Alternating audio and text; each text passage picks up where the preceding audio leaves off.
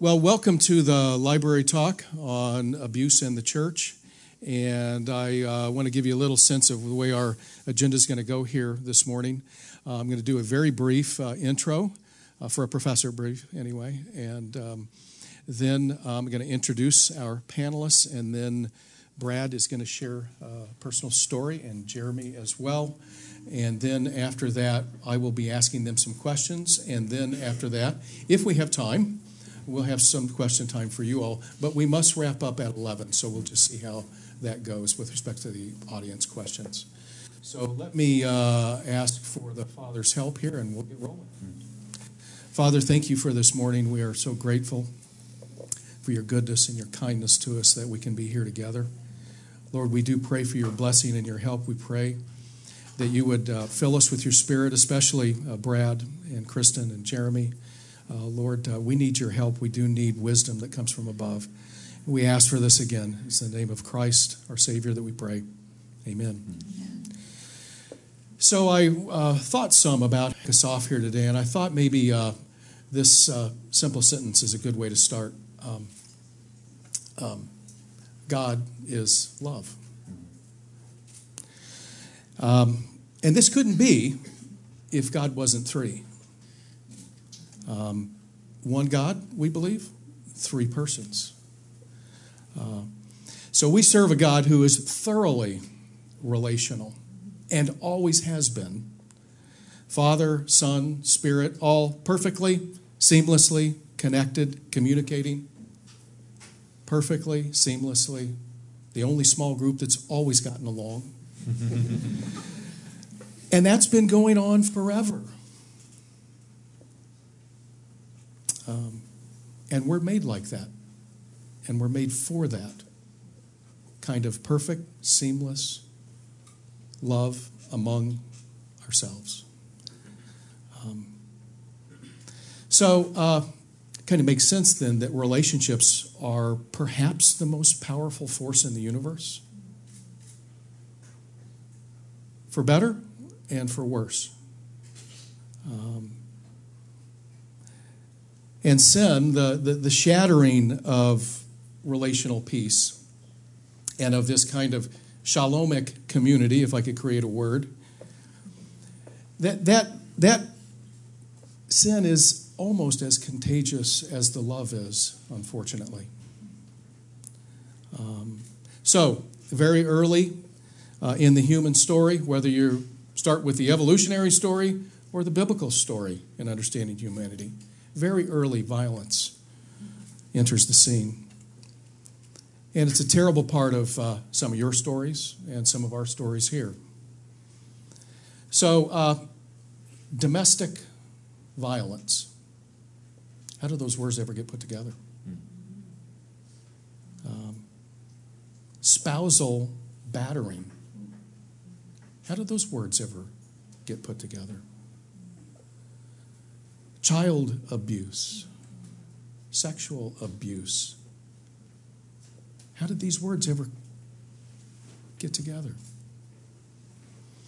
So it's this shattering of shalom, of perfect, the intended relational unity between us and with God that we're here to discuss today.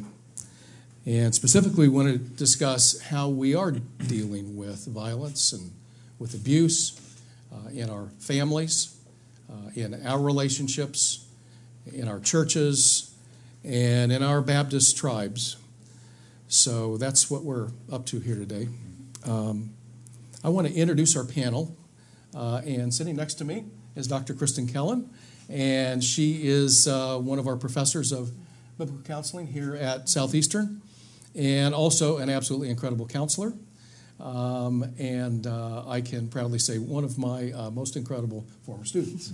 So it's really pleasing to introduce her for me. And next to Kristen is Dr. Jeremy Pierre, and he is a professor of biblical counseling at the other Southern Baptist Seminary that is called Southern Baptist Seminary in Louisville, Kentucky. He is also the chair of the Department of Biblical Counseling and Family there at Southern, and also an executive pastor at Clifton Baptist Church in Louisville. And next to him is the illustrious Brad Hambrick, .com. And Brad is also one of our professors here of biblical counseling, and also a absolutely incredible pastor of counseling at the Summit, and does some things that I don't think any other pastor of counseling does, that God has uniquely gifted Brad. So this is us. This is our panel, and my name is Michael Jordan. I'm a professor of biblical counseling here as well, Sam Williams. So I want to kick us off with some stories, first by Brad and then by Jeremy. So we're going to make a transition here at this point and start with some questions. Perhaps it's best with the questions for us to kind of look in the mirror. I think we're already doing that a little bit with each of your stories. So the hashtag #MeToo movement, some of the high-profile instances of abuse and mishandling of abuse in our Baptist tribe. So with respect to, like I said, looking in the mirror, your churches, our churches, this seminary, your seminary, and our Baptist tribe, any critiques or commendations? How are we doing?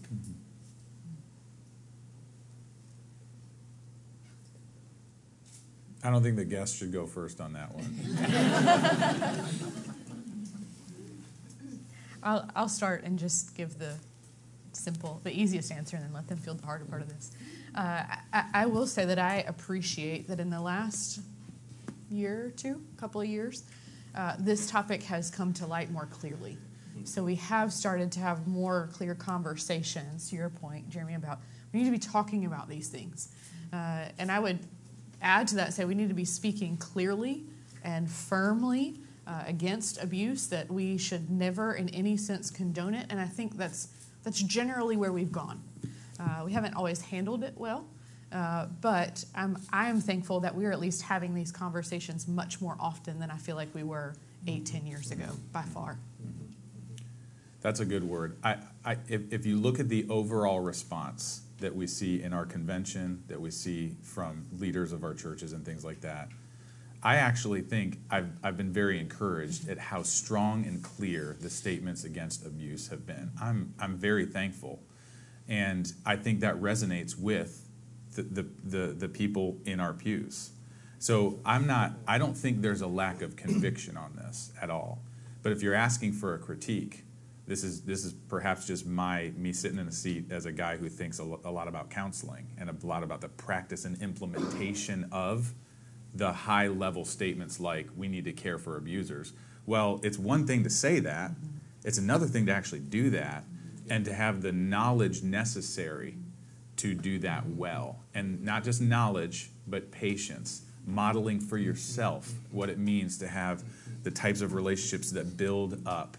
Modeling for yourself the realization that if I have a greater degree of influence over a set of people, then my responsibility to serve them is also greater, never to extract from them. So we have to, I guess what I'm saying is that I think that if there is a critique, we need to more intentionally pursue the ability to implement what we ideally say ought to be done. Yeah. So it sounds like what Jeremy and Kristen are both saying is that we're at least doing okay with awareness and recognition and more public acknowledgement and communication about this, the awareness of this as a real problem happening in our churches and our families has risen, and you're pleased with that. But Jeremy's bringing up a concern that I think I'm going to package and then throw at Brad. But knowledge and skills aren't the same thing as awareness. our awareness is maybe improving.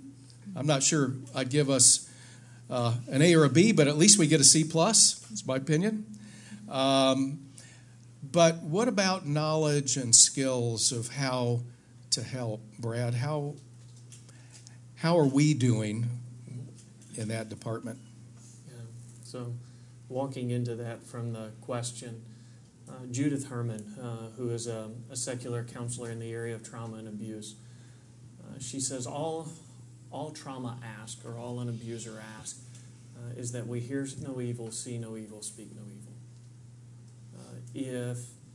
If nothing is done, it is the abused who suffer. And so whenever an abuse victim goes from isolated to supported, I think we should rejoice and be relieved there is hope.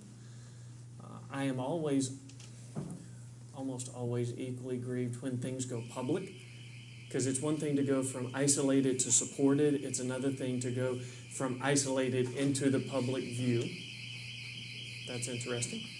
To where then that individual who just went from isolated to under so many eyes and so many agendas with their stories, they have to process being known by a few to many so quickly that can be exceedingly difficult, and lots of confusion comes in. And this is where, in church, where we're often a part of various culture wars, and we're trying to be salt and light within an overall community and culture.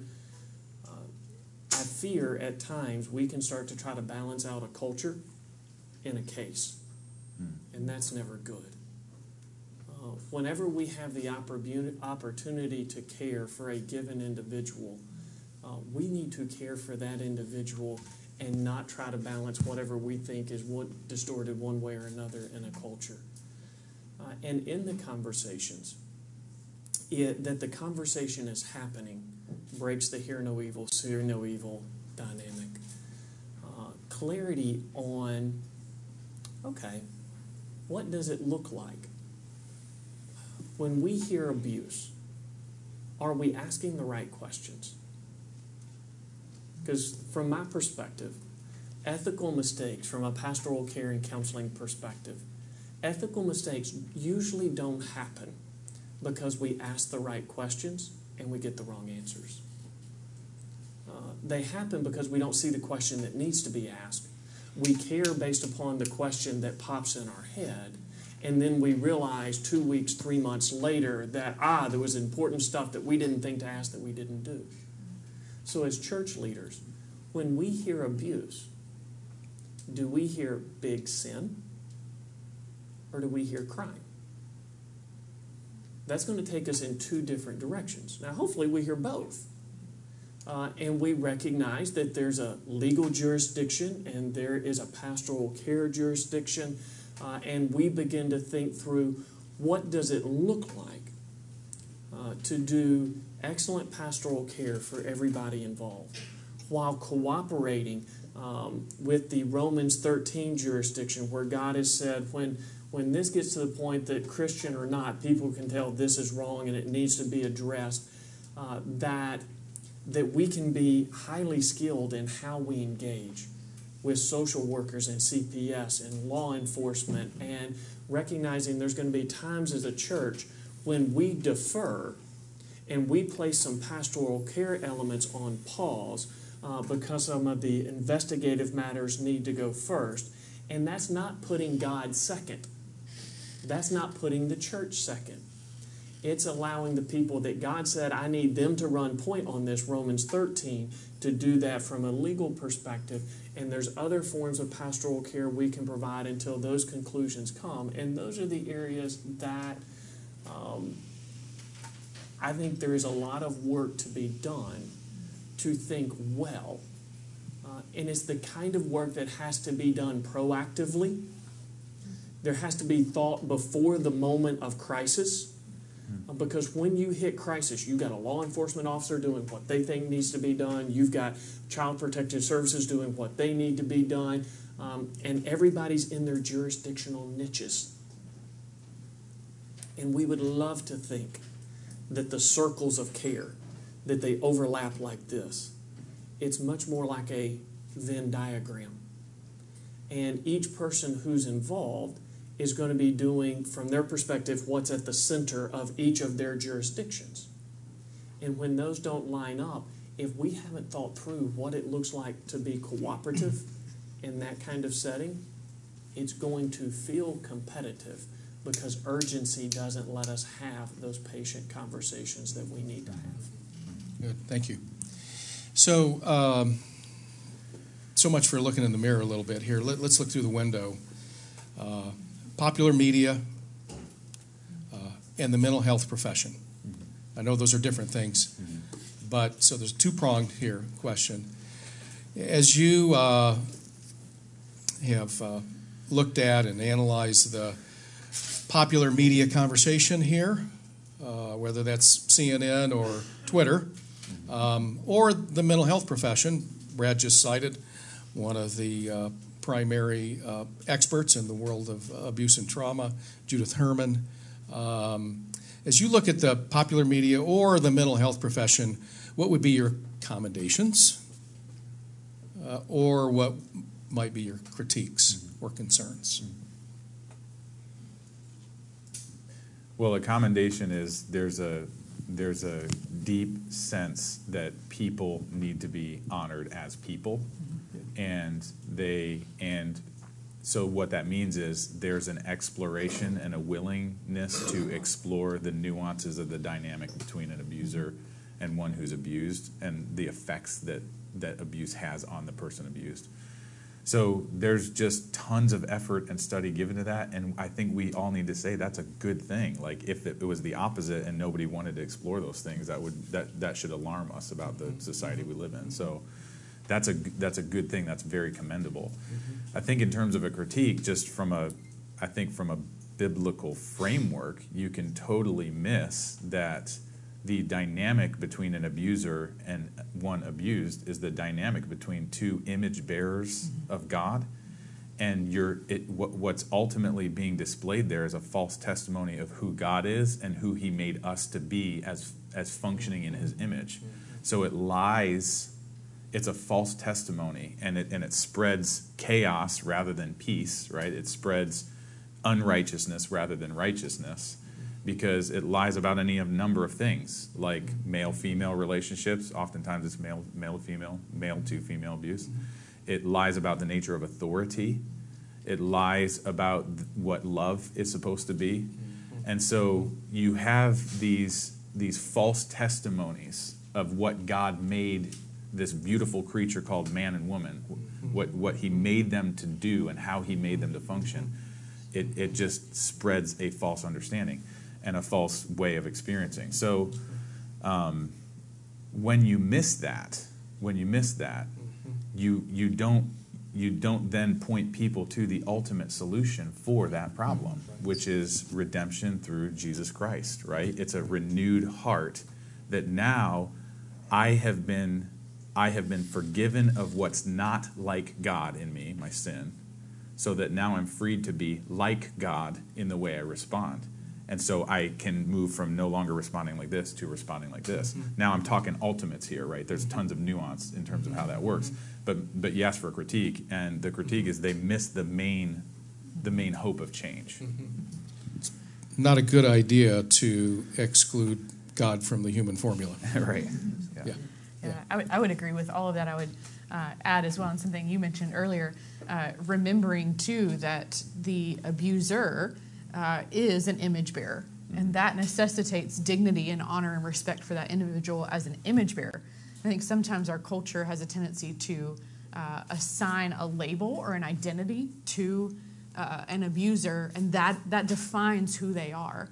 But who they are, to your point, they're an image bearer. And so despite the great sin that has happened, we don't want to minimize that, they're still worthy of dignity as an image bearer, and we hope and move towards their redemption in that, to your point. So I think the pairing of putting a label and identity on an abuser and also dehumanizing sometimes at some point or making them less than, I don't think either of those are honoring. Sure. Okay. Yeah, when I think about media, I think about what they can do and then the limitations that come with that. Media is a mass communication.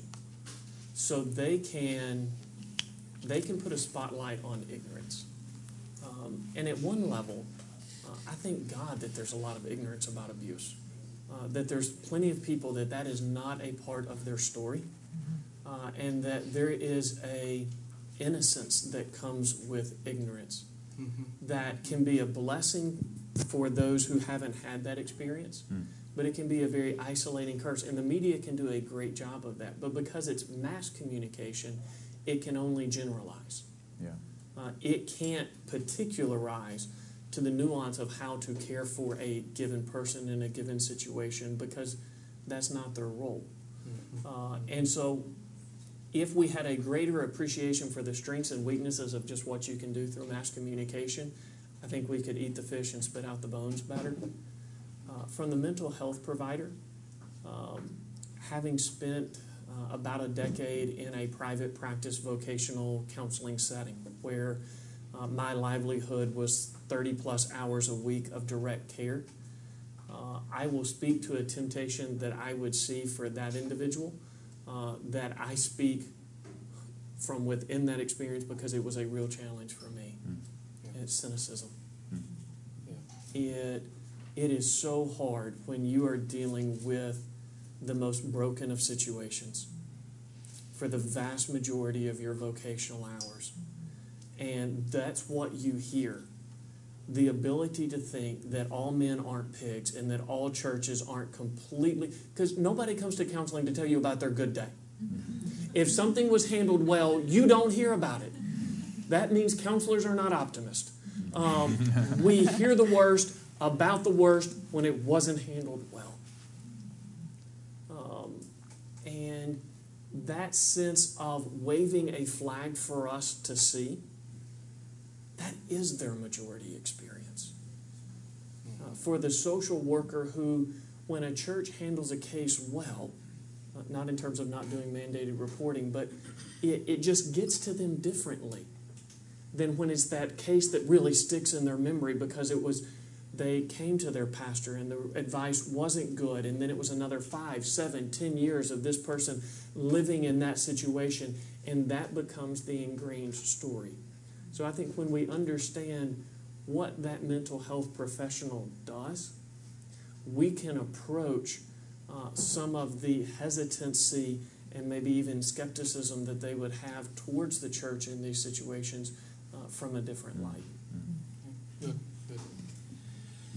Well, so much for the softball questions. Over Let's get to softball. some hardball questions here. So what is abuse anyway? We're all sinners. I've been married 30 years. I am sure there is no person that Sam Williams has sinned against more than Mindy Williams.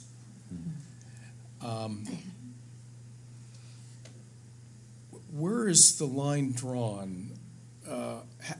Defining abuse, we use that word a ton these days, and that's good. Awareness has been raised.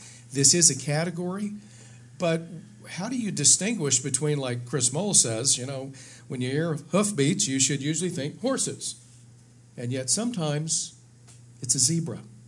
It's not a horse. And so how do you differentiate between normal, everyday spousal squabbles, and we're both sinners here, and abuse? I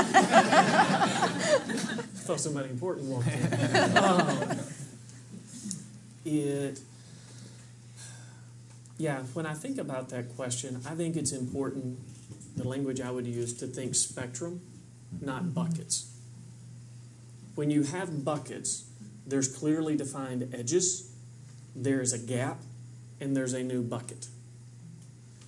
When you have a spectrum, it's one continuity, and you're crossing particular thresholds, so that when you look at a rainbow, in the middle of a stripe, it's kind of clear when it's red, kind of clear when it's blue, it's clear when it's purple. When those changes happen, it's not as clear. And so when we talk about the various forms that abuse can take, part of just being humble is to say, I live on that same spectrum.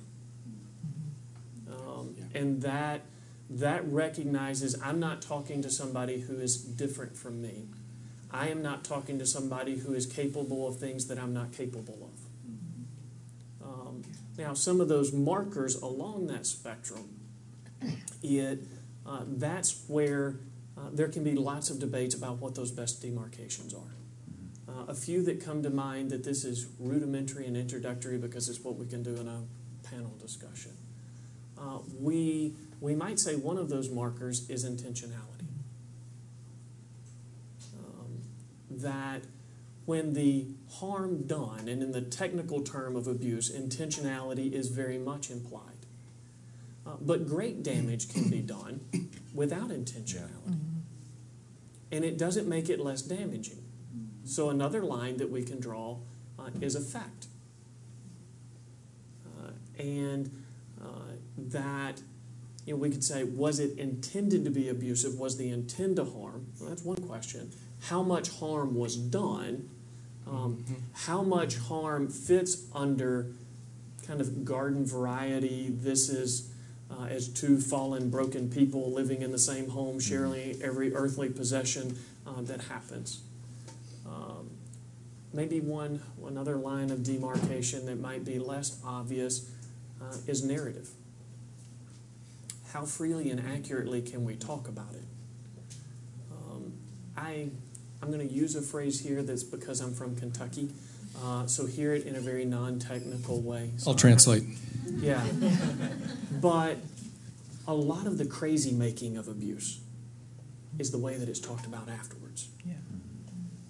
The blame shifting, those kinds of things where you begin to wonder, was this really my fault? Was it really that bad?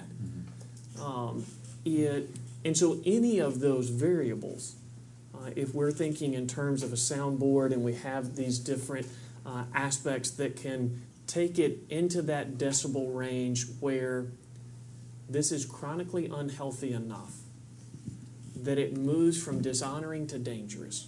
Because in some ways that's what we're saying by the difference between garden variety offense and abuse is we're moving from dishonoring to dangerous. Those are some of the types of variables that I don't want you to feel bound by those. He said there was 3. He gave us an outline. He didn't alliterate. But that is how to think more than it is what to think. Yeah. So to add complexity to that, in the terms of the how to think, when you think of spectrum, there's actually a couple different spectrums you could measure this by, right? It could be in the intensity spectrum, where on one end you have like a closed-fisted punch. On the other end, you have sort of, or maybe in the middle, physical intimidation. And then maybe on the other end, there's threats, or words that imply or something like that. So it's a spectrum of intensity. You also have to think of it as a spectrum of historicity or frequency, right? Because what's interesting is you can have less intense abusive dynamics that stretch over years, and that has a really significant effect. I like that line of demarcation.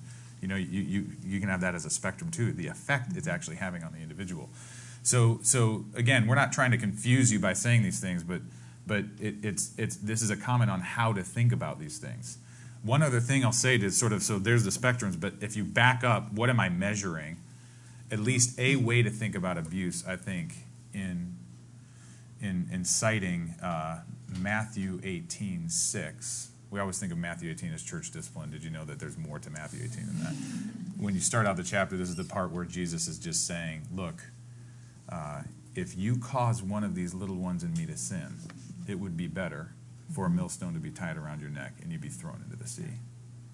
So the language Jesus uses there is the same language we pull our word scandalize from. So this idea of causing this little one to stumble or to sin. What it's acknowledging is that one with greater influence can act upon one with lesser influence in such a way that their capacities are hindered. Like the options they have to act are shrunken to a provocation, right? To do something bad or to do something wrong. And so I think that's a good way to think of what abuse is I think it's when an abuser acts, one image bearer of God acts on another image bearer in such a harmful way that their capacities of personhood are shrunk. They're limited. And so then it goes into a lot of what Brad was referring to is their thinking gets shrunk, their perspective, their ability to act, their ability to not respond in fear to certain stimuli, the ability to feel freedom, to of will or something like that, it's hindered. That's actually a good thing to think about. I think it's a biblical understanding of abuse that then you can kind of measure along these spectrums. And the tough thing is there's no chapter and verse in the Bible that says, okay, when this gets tripped and this gets tripped and this gets tripped, then we use this word abuse. But until those get tripped, we don't use the word abuse. It's a subjective interpretive process. Yeah, and what comes to my mind as you go to that passage at the beginning of Matthew 18 is to contextualize that a little bit, is when the power differential is large, then the person with more power has much greater responsibility and therefore then can do much greater harm. Yeah. Therefore, if you crossed over that line, you might as well have a big anvil tied around your head and get thrown in the sea, Jesus says. Yeah. That's what you would deserve. In other words, you are responsible for the effect that you have on another person's humanities and capacities. Yeah. And I think what adds to this complexity as well is we oftentimes think of abuse in physical terms, but those spectrums exist for different categories: physical abuse, emotional abuse, psychological abuse, spiritual abuse. Right. And so even when we're thinking about these spectrums, are these things happening in multiple categories? Because probably so. In some form or fashion, if there's physical abuse, there's probably also manipulation, psychological abuse, or demeaning emotionally. And so we even have layers to our spectrums and that. Yeah, and as holistic beings, it's all related. Right, You can't have one without the other to some degree. Yeah. And Go ahead, just Brett. to key off of something that Jeremy was saying, when he said we don't want to overcomplicate this, we're not trying to make it complex. I think a dynamic that we have to recognize, when we oversimplify, we empower the abuser. When we bring reductionistic, simplistic categories to a complex experience, we are giving an advantage to the person who holds that greater sense of power in that relationship. Yeah. And so there is a sense in which we have to be more sophisticated in our thought about something that is more complex in its dynamics. So, Brad, one of the things that you mentioned as we started here with the questions was that sometimes, even though we may be aware of abuse as a category, that our knowledge or skills and even asking the right questions is limited. And so we really need to learn how to ask certain questions that naturally some of us, if you don't have some training, some experience in this realm, you might not ask. Let me throw another hardball question at you here. Should a victim or a woman, which is often the case because of the power structures in our societies, always be believed? I don't mind fielding this one. If That's good. I was hoping we had somebody with enough estrogen to handle this. I guess that's me. So my assertion, and I'm willing to be corrected or added to here, is generally speaking, yes. I think the last statistic I read was that less than 2% of abuse accusations are false. And now the instances of abuse that aren't reported is tremendously higher. So those separate categories, but categories. So generally, my assertion is yes, that if there is an accusation of abuse, I am at least giving her the benefit of the doubt and asking lots of questions. Now, I sometimes think, though, that we falsely equate believing her with taking immediate action. Now, there's a lot of wisdom that goes into that. Please hear me there. But I think that by believing her, we affirm her situation, her perception, her reality, and at least we walk through understanding what's going on. So when you say believing the victim, that's where my mind goes, not to a woman comes into my office and I immediately call the police. But help me understand, tell me your story, what is happening? That is believing her, and that's affirming for her. Now, also understanding that for anyone in an abusive situation, their choice to disclose that, that's a tremendous choice for them. And it's very difficult for them. And so very scary. It is. And to Brad, you made the point earlier of sometimes it goes from one or no one knowing to a few people to it gets blown up. That can be terrifying, right? So yes on that. Let me speak on a kind of side topic as well. Most of my experience in counseling has been with children who have been abused. Now, most of these children that I have experience with don't use that word abuse, but the way that they're describing these things are clearly abusive.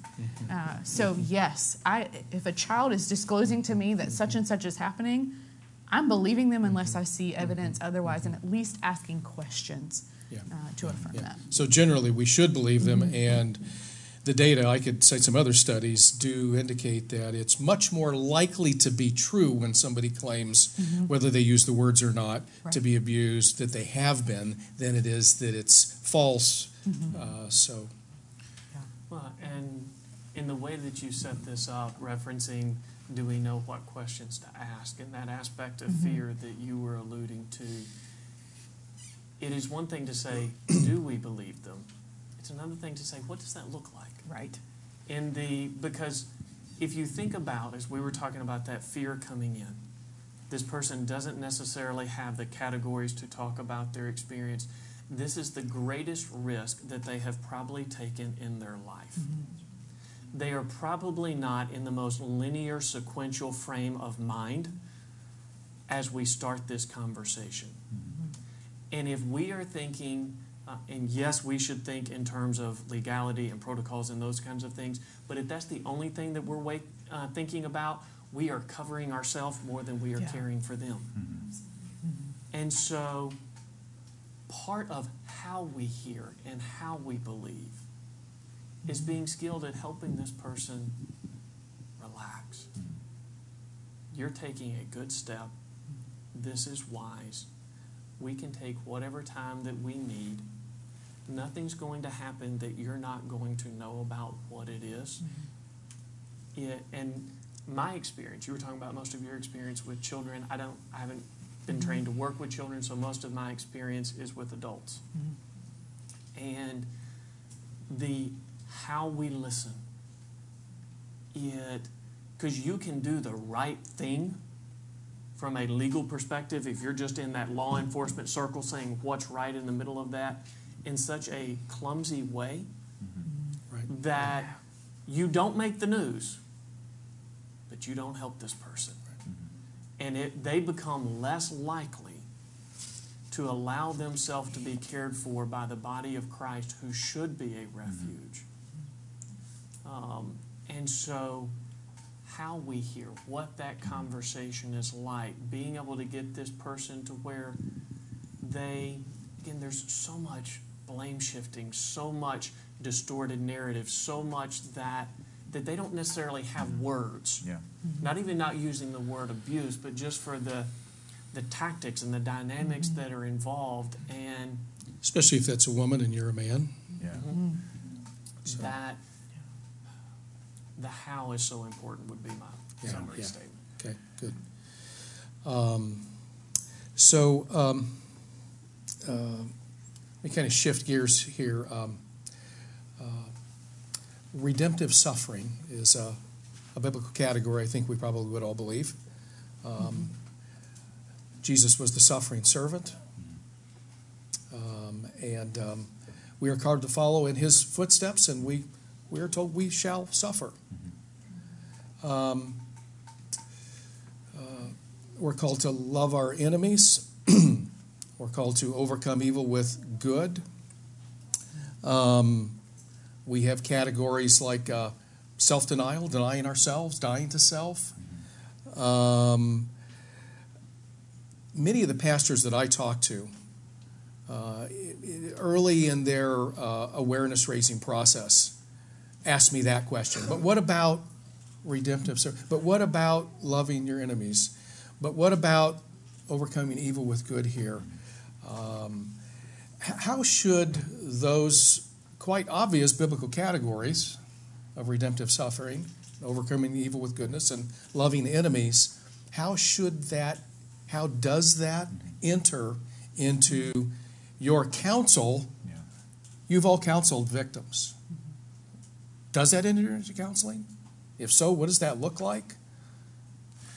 I think really good, strong, solid biblical themes should never be used exclusively as if that's all the Bible says on any given topic. Yeah. And so that is an absolutely true category. We have to suffer as a display of our patience with others who sin against us. That is an absolute true category. But there are other categories that are absolutely true that are essential to involve in the counseling of a victim of abuse. Like the two that come to mind, and there's many more, right? But two that come to mind are, first, the God cares deeply about justice for those who are oppressed. And the practice of that biblical quality, that characteristic of God in that situation means the abuse that's occurring from an abuser to a victim is not just a matter of personal offense. Okay, the forgiveness aspect will cover that part of the personal offense, and we'll work through that.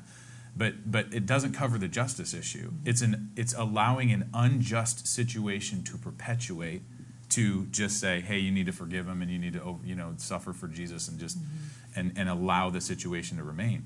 Which isn't good for the abuser either. It's not good for. It's unloving to the abuser. That's exactly where I was going. It's the most unloving thing for the abuser, because what you're doing is you're allowing him to perpetuate the illusion that he's living in, that he's not that bad. He's not doing things that bad. He can be good with God. He can be a good citizen. He can be a good church member. Blah blah blah. So that's one key theme. Another key biblical element that just comes to mind is the stewardship element of it is incumbent upon a steward to be found faithful with what they're entrusted with. And the victim is entrusted with her body, her mind, her personhood, right? The image of God is a very precious privilege. Right. And so you have to keep in mind, if I am putting that in a situation because I'm too scared to move out of it, or or sometimes there can be elements of like, I'll just be the good person and continue to receive these things. You're actually being a poor steward of what God finds precious, and that's you, right?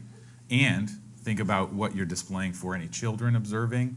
Think about what you're displaying if you hear about abuse that a younger lady in the church is going through, and she talks to you and you share with her your experience of how you're dealing with it.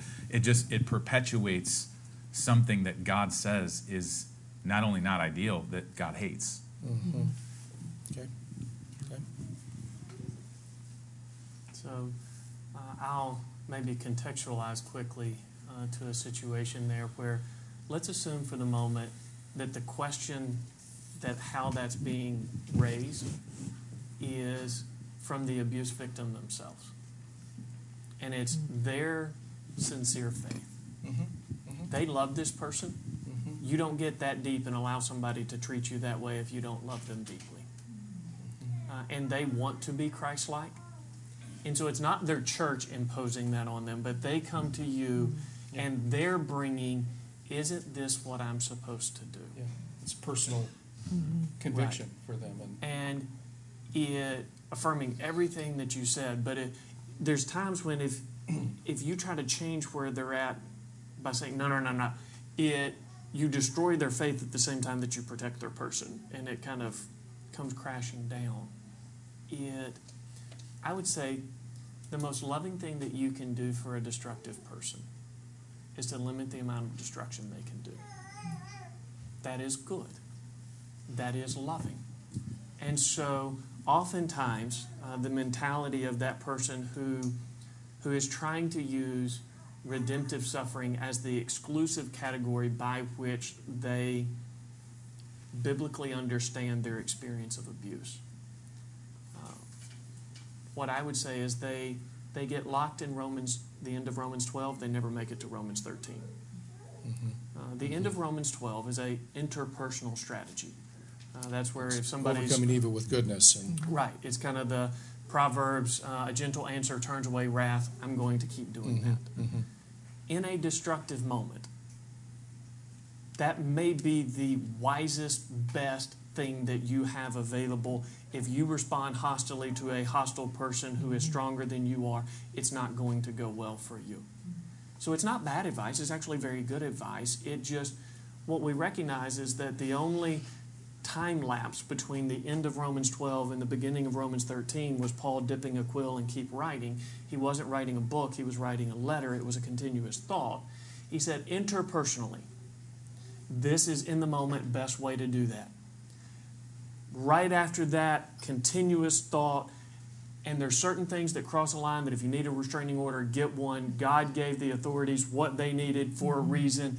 That at this loving justice kind of level, Paul went right from one into the other and felt like this completed that. By virtue of him keeping writing, the end of Romans 12 was not enough by itself. It needed Romans 13 or it was incomplete. And so, I want to honor the preciousness of that faith that is willing to suffer whatever we need to suffer in Jesus' name if it's going to have a redemptive good. But then also extend it to where the most loving thing you can do is limit the amount of damage that's done. And let's honor the full counsel of what God says. I don't have to get ahead of you. And that's where the patience comes in and bringing them to the point, because the most dangerous time for that victim of abuse is in that interval when they first leave. And some of that is the reactivity of the abuser. Some of that is the kind of wishy-washiness of I'm not sure in the back and forth. And so whatever we do, let's do well. To where they don't feel like there's a right answer to this, as if we get the right answer and everything's going to be perfect. In an abusive situation, it's not going to be that way. What we can do is take a wise journey. We're not looking for a right answer in this situation. And kind of bring them to that wisdom perspective and seeing that full counsel there. Yeah, the only thing that I would tack on, I think you guys are hitting on it, is understanding the full counsel in the sense of suffering as well. So although the scriptures clearly speak to how we are to respond to suffering and what the Lord does through suffering, the Lord does not delight in our suffering. He doesn't delight in the effects of sin on his image bearers. And so I think we have to bring that in as well to encourage a victim and say, this is not God's will. And he does not delight in your suffering. So we can move them. It is not wrong to try to move out of suffering. That's something we do in all other realms of life. So understanding that properly as well, alongside all of these themes that we've talked about, is important. We don't suffer for the sake of suffering. God uses it and God allows it for a purpose, but it's not a good thing inherently because it's a result of sin. We want to redeem them from that. Well, God help us, right? God help us all. And I think God helped you guys. I threw some pretty good hardballs, didn't I? And I think they hit every single one. So I'm going to have to go practice my pitching, and hopefully they'll invite us back sometime, and we can do this again. But I really do want to thank you. I want to thank Dugald and Jason, our librarians here, for doing this. And I want to ask Kristen to close us in prayer. Sure. Father, we thank you, Lord, that you had created all things good, that you are a good God, you are a loving Father, you are kind to your children. Father, and it grieves us that we even have to have this conversation about abuse because we shouldn't, because of sin, Lord. But we know that you are going to redeem your creation and redeem your people. And so, Lord, we know that this is a temporary conversation. And we're thankful for that. We're thankful for what you did through Jesus Christ. I thank you for the hope that you give us and the word that you give us in your word, Lord. I pray that you would lead us as we seek to minister in these sorts of situations, that you would give us wisdom and clarity of thought. Father, that your Spirit would lead us in that, Father. We thank you again for who you are, for what you've done for us. It's in the name of Jesus we pray. Amen.